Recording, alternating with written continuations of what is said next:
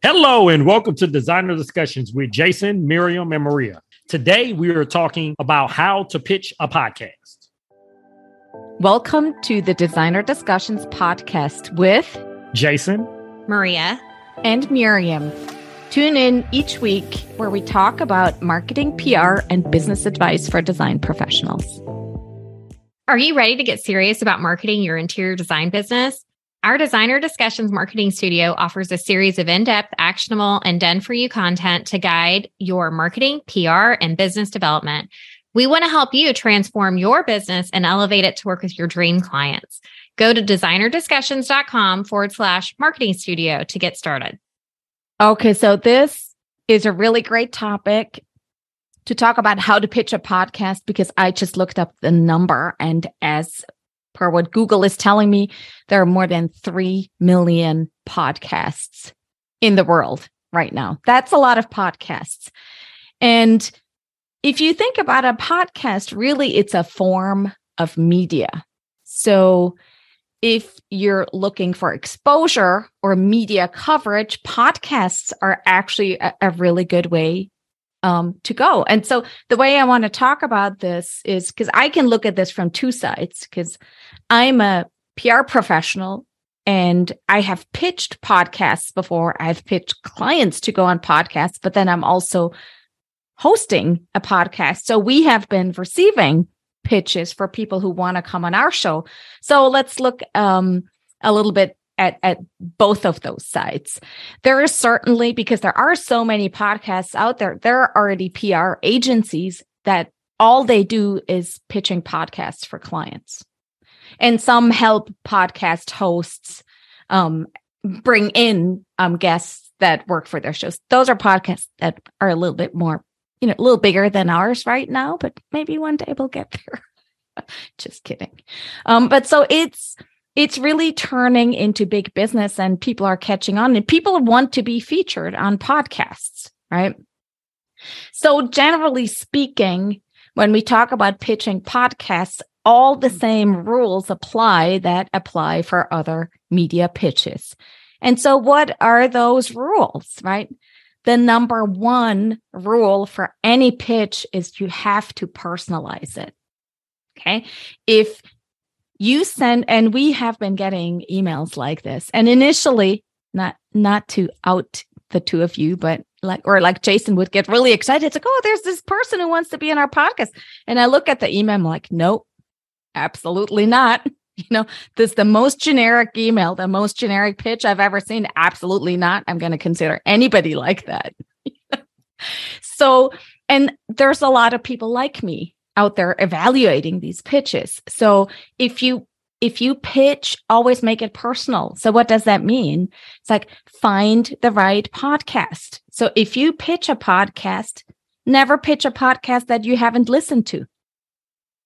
Do research, see what their content is, see what their format is.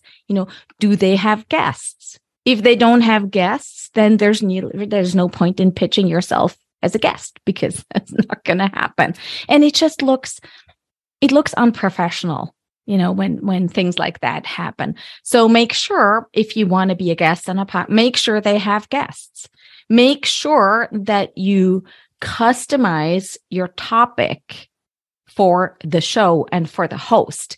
And when I say that, it's like, don't think about what you would like to say. Think about what would add value for the audience of that podcast, because that's what the host wants, right? So when you're hosting a podcast, we look at it the same way. It's like, if somebody pitches us and maybe the topic is super interesting, like to me or to Maria or to Jason, but it's not really a good fit for the audience that we're speaking to, and then there's no point. So you have to make sure that you put enough thought into it that you make it valuable, and you have to know the name of the person that you're writing to. You have to know the name of the podcast, the name of the host, a little bit about them, and then you have to explain how you can provide value for the listeners of the podcast. That's the number one. And honestly, of all the pitches that we've gotten, which is not hundreds, but they do come in. And maybe I've seen 2 that would qualify for, the quality of the pitch that I've just mentioned. And when we get a pitch like that, then I do respond. It's like, if we get a pitch that's just generic, it comes from somebody or some agency who didn't take the time to really look at who we are, I don't feel the need to answer. So that's the most important thing. Customize it. So how do you pitch them? I'm like, usually a podcast has a website, and oftentimes the website of the podcast, it may have a submission form where you can plug in your contact, not so dissimilar to what probably a lot of you have on your own websites, but it's more specific as to trying to get on the podcast. If not that, like our website doesn't have that, so we just have an email address. But the pitch should be somewhat formal, and structured. So you want to keep it short, so it doesn't take 5 minutes to read through a novel. But just tell them who you are, why you like their podcast, why you think that the topic that you're suggesting would be a good fit, and how we would benefit their listeners. I think what I see a lot is that people pitch podcasts just because they're trying to grow their audience. They're trying to get more exposure to more people, and they don't really think about whether or not it's a fit. And in my mind, that is counterproductive, because even if you have, if you reach 2 million people, if they're not if they don't fit or match your client avatar, there's really no point. It's wasted energy. So you're better off trying to niche down and find the podcasts that truly target the audience that you are targeting. It'll be much more effective for you. It's like Jason always says, it's like you have to know who you're talking to. And the same thing applies for podcasts. So like I said, keep it fairly short. If you have had appearances in other podcasts, absolutely, I would or if you have your own podcast, include that for reference. It's also not a bad idea to include some media coverage that you have garnered for yourself in the past, just to sort of, position yourself as a valuable guest. And once you pitch it, especially if it's in an email, it is not a bad idea to follow up, because maybe the person that you're pitching gets a lot of pitches. They may not have read your email. It may have fallen through the cracks. So if your pitch is legitimate and you really believe that you want to be on there and you can add value, then I would follow up once or twice. And if you don't get any answers at that time, then maybe think of another angle. Maybe it wasn't the right angle that you were using, or find another podcast to pitch. So those are my basic rules for pitching podcasts. And I know Maria and Jason can speak to the fact I apply these criteria when people pitch us, because we owe it to you guys who listen to our podcast that we don't bring in people that are just there to promote themselves and really don't have anything of value to share with you.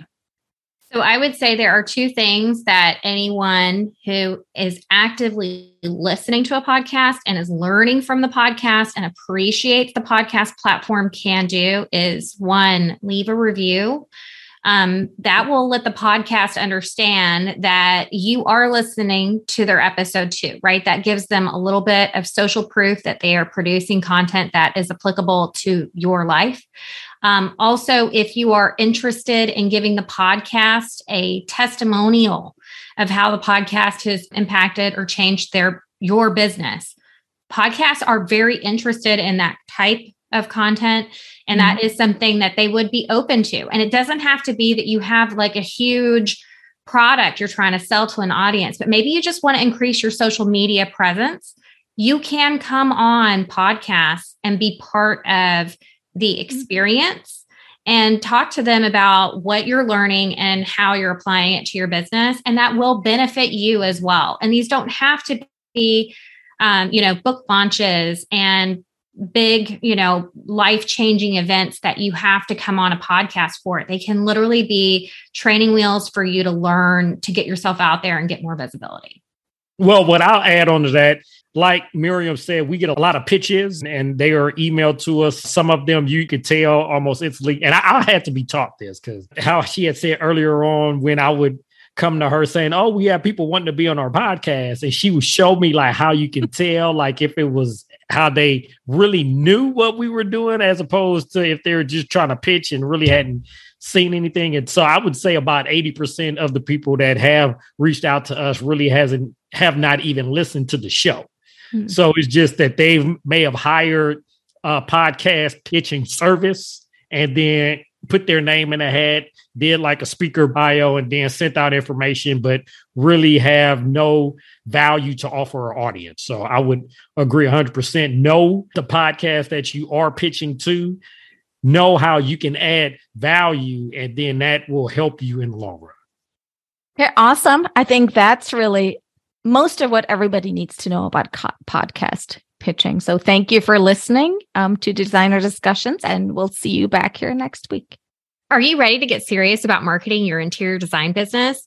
Our Designer Discussions Marketing Studio offers a series of in-depth, actionable, and done-for-you content to guide your marketing, PR, and business development. We want to help you transform your business and elevate it to work with your dream clients. Go to designerdiscussions.com/marketing studio to get started. We hope you've enjoyed this episode of Designer Discussions and all of the helpful information. Subscribe to our podcast, leave us a review, and share it with your friends. We look forward to having you back next week. For more information on the podcast and the Marketing Studio, visit designerdiscussions.com and follow us on social media.